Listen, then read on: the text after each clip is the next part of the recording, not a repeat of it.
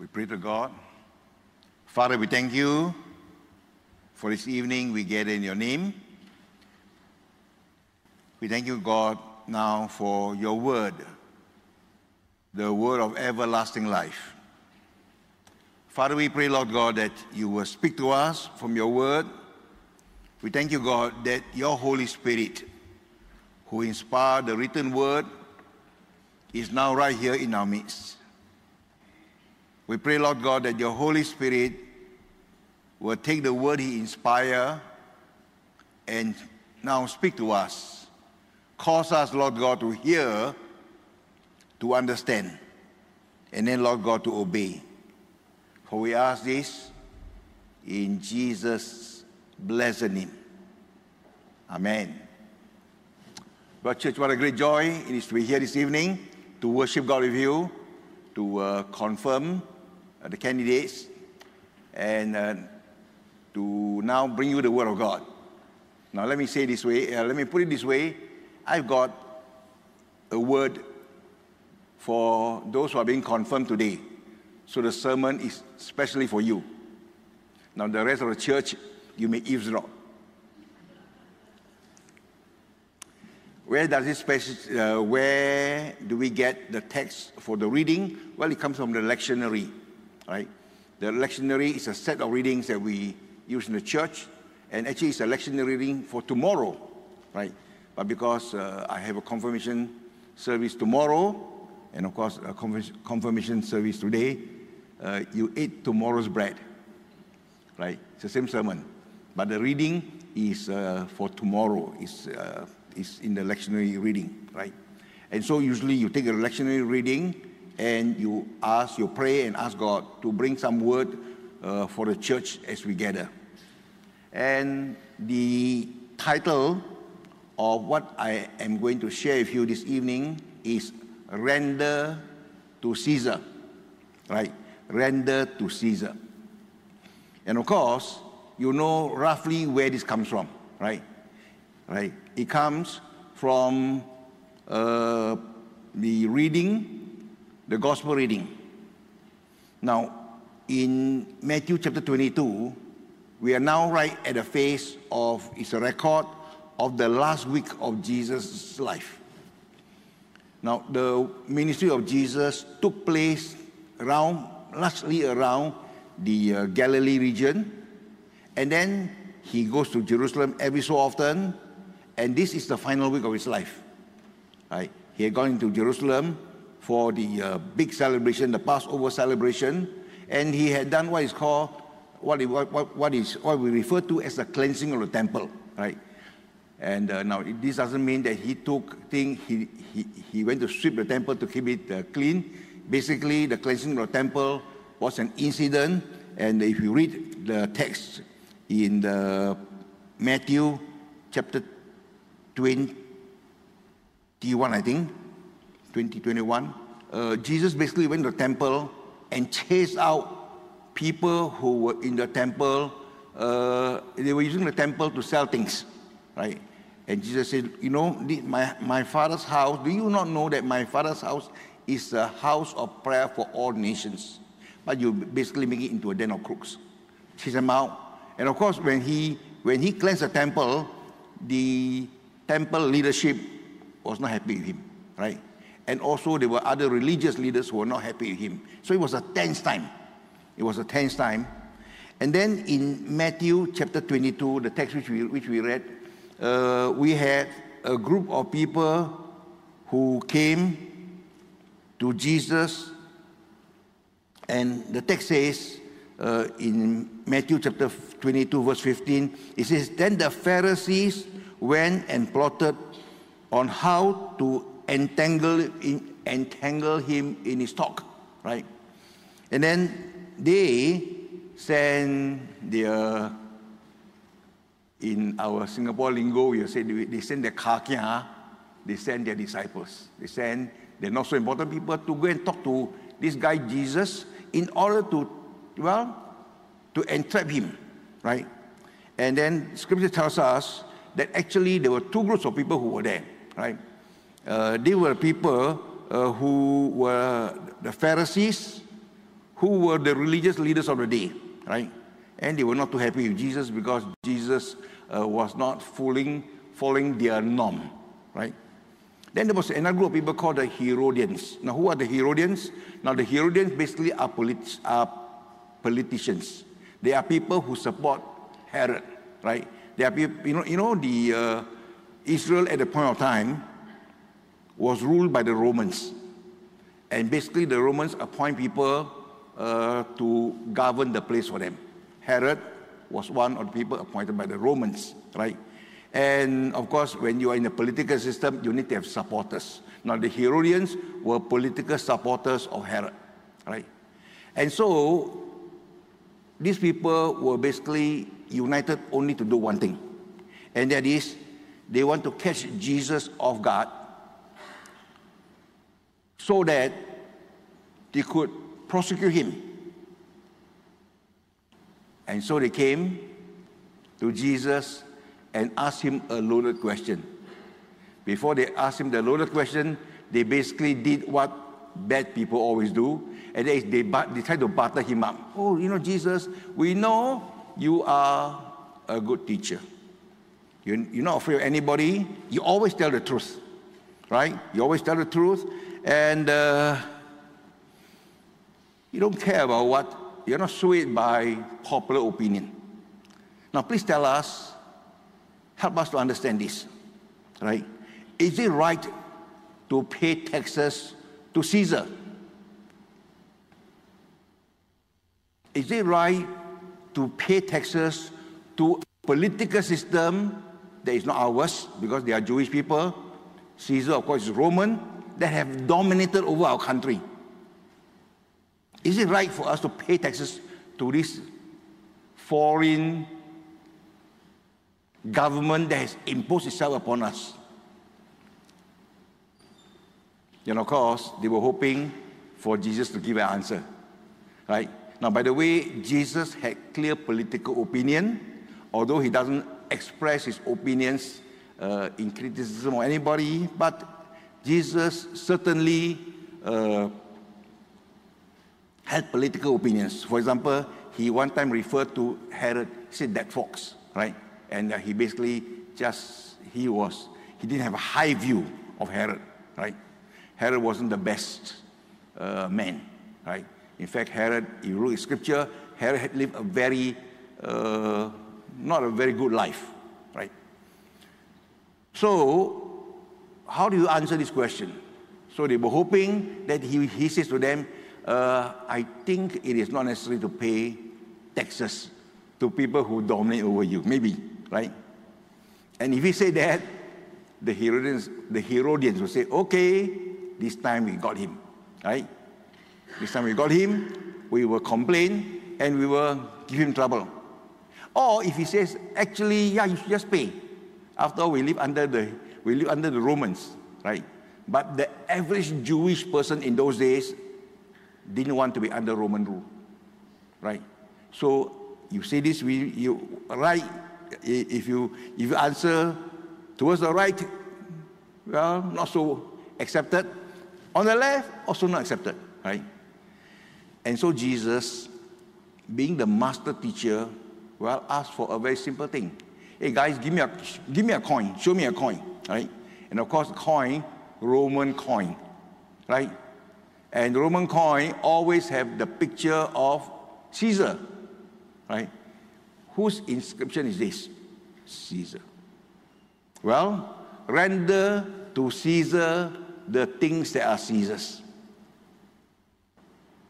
Got himself out of the hook, so to speak. But that was not what Jesus was interested in doing. Because Jesus is a master teacher.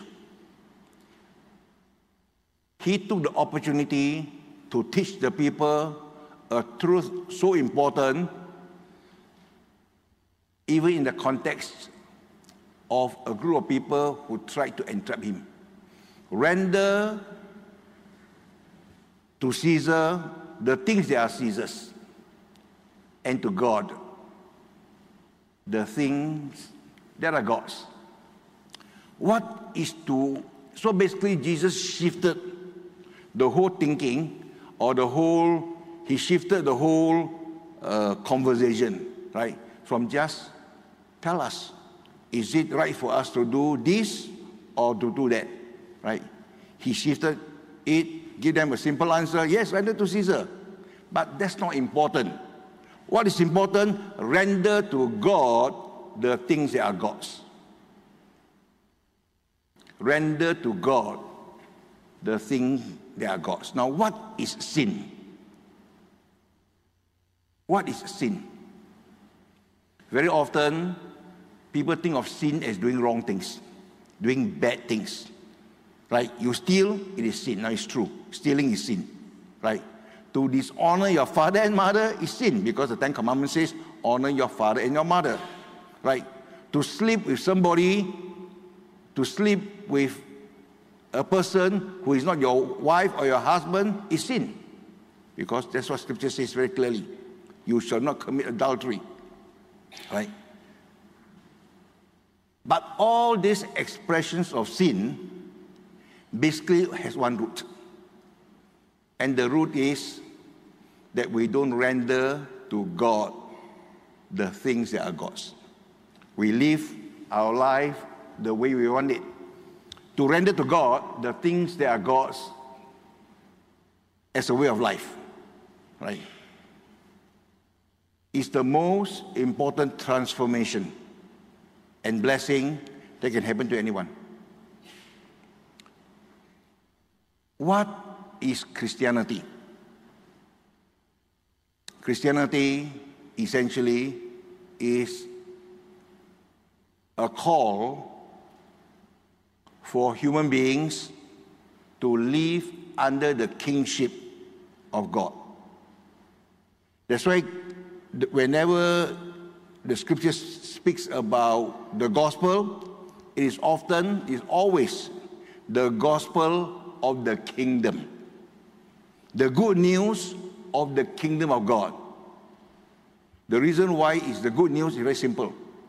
When all human beings, because of sin, our destiny is hell.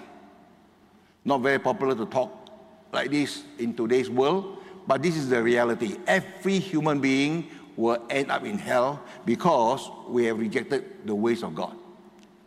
Jesus came to restore us back to God, and the way He restores us back to God is to open the gates of the kingdom of God to us. When He died upon the cross, He basically invites us, right? Come to the Father through this gate, the narrow gate, so to speak. Render to God the things that are God's.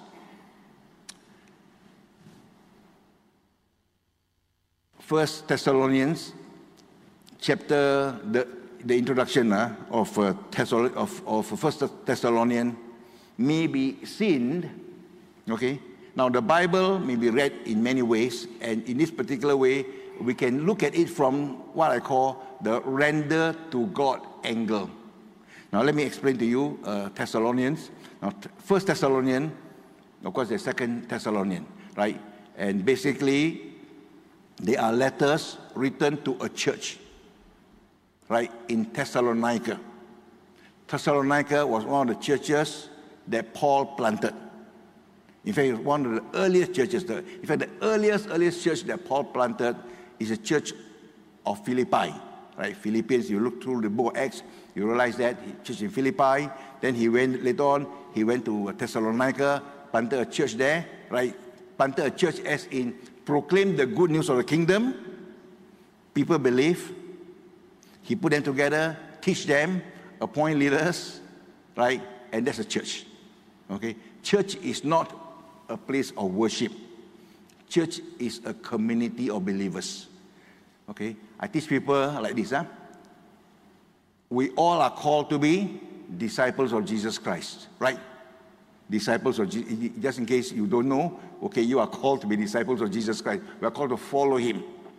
What's the plural of disciple? Okay? And if we use English, now Chinese don't have, but if you use English, don't just put an S behind. Disciple, disciples. No. That's not what I mean. Okay, one disciple by himself.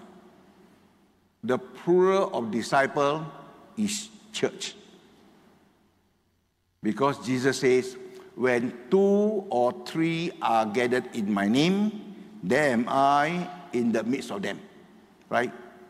So you can have a church, 2 or 3 people, or 10 people, or 100 people, a community of believers. Right? Church. And here, this church, Paul was writing a letter to the church in Thessalonica. Right? Church which is planted, and most Bible scholars believe that this is one of the earliest letters that he wrote, right, to the church in Thessalonica, basically to encourage them in the faith, right? And in the introduction, Paul says 4 things, which I'm going to unpack for you. Number 1, he tells them, he said, your guys, the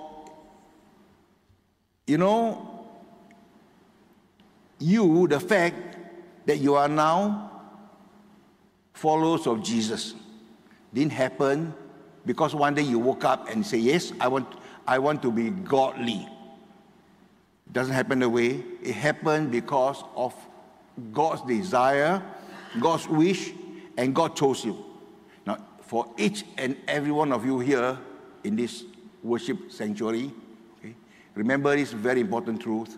You have been chosen by God. God chose us, right? God chose us for a very special purpose, that we may be reconciled to Him. You look at the text in verse 4, right? Verse 4, verse 5. For we know, brothers, loved by God, that He chose you. He chose you. God chose them. God chose us, right? Chose you. God's initiative. The reason why you and I have, in quote, we use the term become Christians, right? And sometimes I don't like to use the word become Christians because the word Christian sometimes doesn't mean too much. I remember when I first came to faith, and this will be about 55 years ago now, right? I was a student in school when I first came to faith. 55 years ago, time flies, right? And when I went home, I told my family members, I am now a Christian. I tell you, hell broke loose. Why? Why you want to follow the Angmo, all the Hokkien expletives about why you want to follow the Westerners, right? So sometimes when people talk about Christianity, they think, oh, it's a Western religion. No, right? So now I tell people, I am a Messianic Chinese, right? Because I have known a person who is called the Messiah. I'm a Messianic Chinese, right? Some of you here are Messianic Indians. Messianic Malays, why not? Messianic Jews, by the way, many, right? Messianic. We have come to know the Messiah. Who decided that we become Messianic? God. God chose us. So very important for you to remember this. And those of you who have been confirmed, remember this, God chose you. God chose you, right? And then this journey, when we are chosen, how do we respond, right? So Paul here says to the Thessalonican, or the Thessalonian Christians, he says, and you, right, after God chose you, right, and you became imitators of us and of the Lord. For you received the word in much affliction with the joy of the Holy Spirit, right? God invites. We respond. And how do we respond? We respond by following Jesus, right? By following Jesus. Very important, we are followers of Jesus. Jesus says this. He says, look, I come to bring you to the Father, right? How do we know God? We only know God through Jesus Christ, and of course through His Word. Now, talking about His Word, let me pause and say this, okay? I know, and this I noticed only in the last 10 years, and that is, people go to church, they don't bring Bibles anymore. Now, let me say this to you, okay? Let me say this to you. One of the developments of the 21st century is a device we give the wrong name. It's there. We call it smartphone. Actually, it makes us not so smart. I prove to you the point. Okay, I prove to you the point. I used to remember a lot of telephone numbers. Because I work with a lot of people and I need to call them, or I need my secretary to call them. And sometimes my secretary cannot remember all the numbers, but I remember most of the numbers. I will tell her, this is the number, call, right? I remember numbers. Now, there's only one telephone number I remember, one. Not even my son's telephone. I only remember my wife's telephone number. Let me ask you, is it not true that most of us don't remember much things? Why? Because we think, oh, we can get back to the system. We can just go and look at the thing. Yeah, we can search for it. But if the Word of God, okay, and now I move to the Word of God. If the Word of God is not put into our system, we got a problem. We think we know the Bible, actually we don't. So I always tell people, I always encourage Christians to do this. Number one, okay, it is okay to have Bibles that are found in the Bible. I mean, it's okay to have soft version of the Bible, right? Digitalized Bible, it's okay, right? But you need to have a Bible which you study from. And usually the Bible you study from, okay, I find in my experience, is also the Bible that I want to bring to church. Why? Because I want to hear the preaching. And if something resonates, I want to maybe put something in my Bible, right? I want to encourage you, okay, to make as part of your Christian walk, to study the Bible, to mark the Bible, right? Now, I know some people have an aversion towards marking the Bible, okay? I give you one way, or let me tell you a story, right? To help you understand why I think it's good to mark the Bible. I have 4 grandsons, and my eldest grandson, when he was about 5 years old, I remember he was very young, came and stay over one night, came and stay, and they come stay over quite often. So one morning, this grandson, he was 5 years old, told me, "Grandpa, you really love Jesus, right?" I said, "Yeah, you know, I really love Jesus." He said, "How do you know?" I said, "I went to read your Bible." So your Bible is full of writings and markings. Your Bible is full of writing and markings. It's true, okay? If you take my Bible, I can preach from the Bible because I've got plenty of notes written here. I grew up learning this. Clean Bible, dirty Christian. Dirty Bible, I don't have to say anything, right?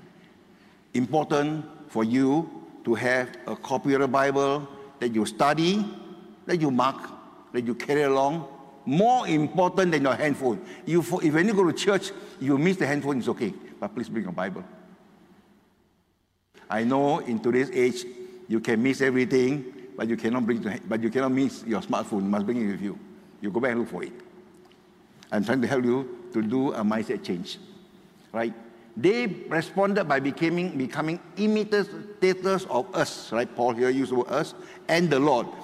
How do we imitate God? How do we imitate the us here that Paul speaks about? Holy Word, right? Move on. These Thessalonian Christians, right, grew in their faith was exemplary, right? They were not just people who go to church and do nothing. Their Christian life was active, right? You look at the text from verse 7 to 9. Let me just read that, and we will see the picture. So that you became an example to all the believers in Macedonia and in Achaia. For not only has the word of the Lord sounded forth from you in Macedonia and Achaia, but your faith in God has gone forth everywhere, so that we need not say anything. For they themselves report concerning us the kind of reception we had among you, and so on and so forth. Right? How you turn from idols to the true and living God. Right?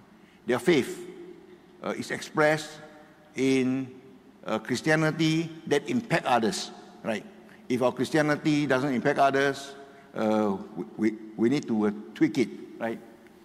And finally, their faith had a clear eschatological dimension. Now, it's a big word here. Eschatology means the study of the last things. Eschatological means the end times, right? Look at the text here. It says about these Thessalonian Christians, and in verse 10, let me just read verse 10, and to wait for his Son from heaven, whom he raised from the dead, Jesus, who delivered us from the wrath to come. Christianity or messianic faith, if it is genuine, has this eschatological dimension, or this dimension of the second coming of Jesus Christ. Right? Now, I won't unpack this too much for you, except to say this. The reason why Christians expect a return of Jesus Christ is simply because Jesus says so. Jesus says, look, I will come again for you. Christianity is not about someone who died for us, who went to heaven, and then that's it. He says, I will come again. Right? Jesus will come again. And when he comes again, he comes not as a baby born in a manger. He comes as a God who judges. Render to God equal, let God be God. The sin of humanity, bottom line, is the refusal to let God be God.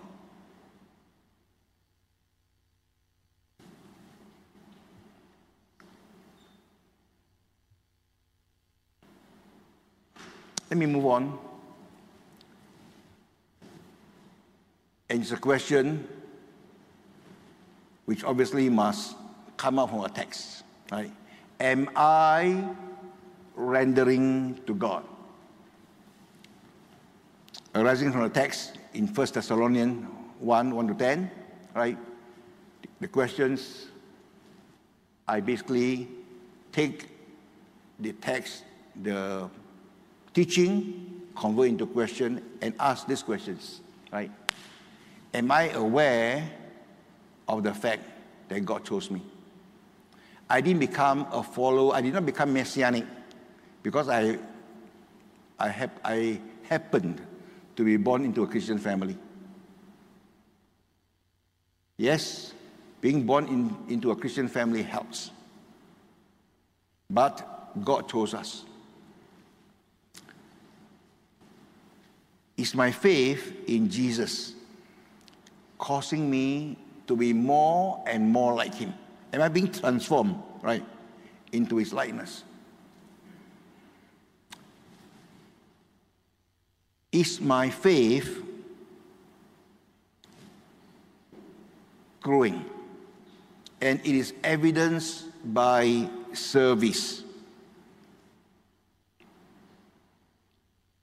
The text in 1 Thessalonians chapter 1 verse 9 says, For they themselves report concerning us the kind of reception we had among you, and how you turned to God from idols to serve the living and true God. Christianity, true faith, true messianic faith, is always expressed in serving God, right? In fact, the word serve, in the New Testament, the word serve there are several words that are translated as serve. The word over here is the word douleo, which means you serve like a slave. You serve because you have no will. Your will belongs to the master, right? You serve.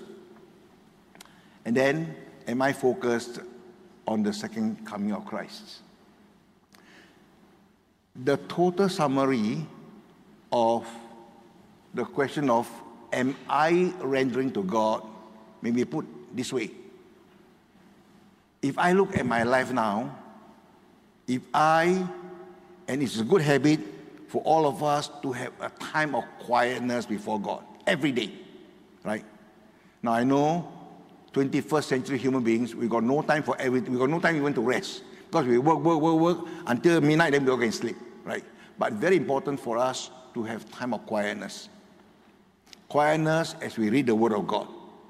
Quietness as we end the day, spend before God.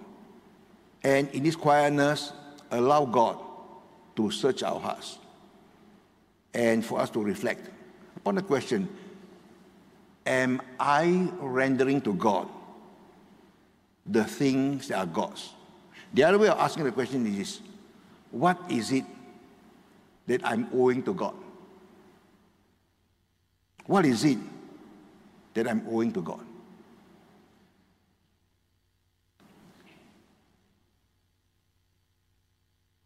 I told Joe, he asked me, do you have a song that you want to sing at the end of the service? I said, I have a very old song.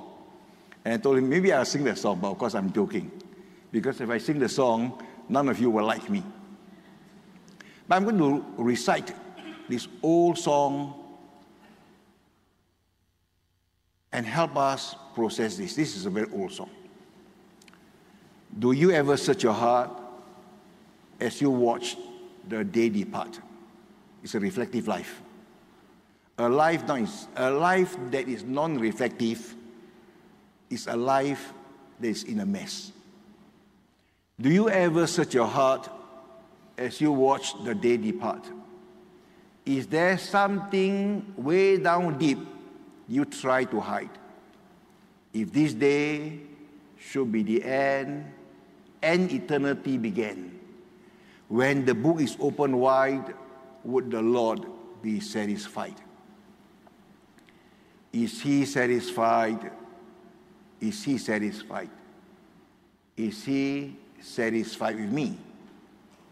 Have I done my best? Have I stood the test? Is He satisfied with me? Stanza 2, when my Lord shall come again, when He walks and talks with men, what if every friend He had were just like me? Would He feel a welcome here, or would He go away in tears? Am I all that I should be? Is He satisfied with me? Then the last stanza, feeble is the lamp of fame, by which man inscribes his name on the walls of time for other men to see. Though he boasts of wealth and power, none can save him in that hour. When the angel hear his plea, is He satisfied with me? I find this song highly meaningful, except I got one problem. I have one problem with this song. I bring you back to the middle stanza. What if every friend he had were just like me? Would he feel a welcome here, or would he go away in tears? Friends, when Jesus Christ comes back, He comes back as the judge of all humanity. He will not go away in tears. But many people will end up in tears. This is the reality or what Jesus says.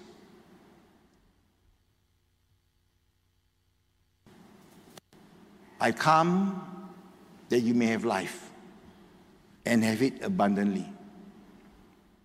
And the same person who said this also said to us, come to me, all you who are travail and heavy laden, and I will give you rest. And the same person also said this, not everyone who says to me, Lord, Lord, will enter the kingdom of heaven, but only the one who does the will of my Father in heaven. What is Christianity all about? What is Messianism all about, so to speak? It is about following Jesus Christ all the way. And so, on this day, as you guys have been confirmed, I want to encourage you to reflect upon our lives, your lives, right? That the day will come when each and every one of us will stand before Jesus, right? And then there will be no more opportunity for us to render to God the things that are God. The time to render to God the things that are God is now, right now. Search your heart. Are there things that you know that you owe God? Okay, I give some examples. Some examples in closing. If you are living in anger, unforgiveness towards somebody, you owe it to God, to render to God the things that are God's. Because God says, forgive. If you are living in a relationship that you know you should not enter into, I don't have to explain further. No need to elaborate. Right? If you know there is something deep in your heart, as you reflect, as you pause before God, you reflect, and God says, son, this I call you to do. And you have been saying for a long time, God, this one I cannot do. Okay?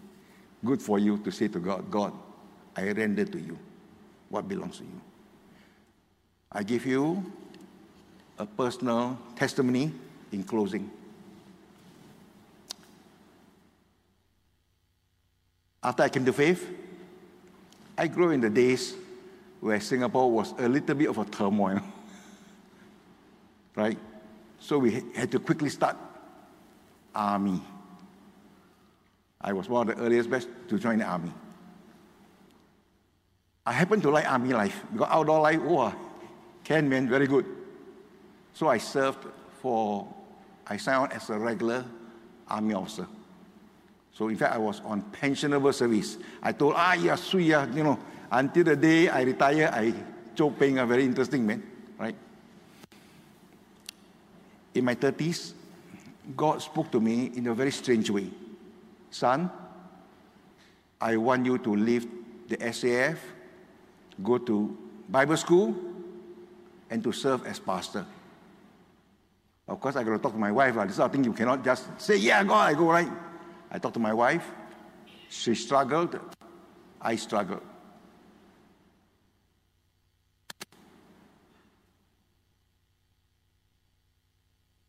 That's what Christian life is all about. Nothing just goes smooth. Everything's a struggle. And whatever you owe to God, So I want to encourage you this evening, okay? This evening, before you sleep, take 20 minutes, 30 minutes, quietness, okay? Switch off everything, kill your smartphone, okay? Spend time before God, and then ask God, God, is there anything that I need to render to you? And then allow him to speak to you. And that will be, for some of you, the beginning of an amazing Christian walk with God.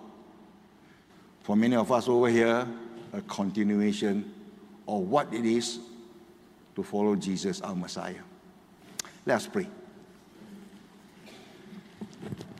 Father, we thank you, God, that your word is the word of everlasting life.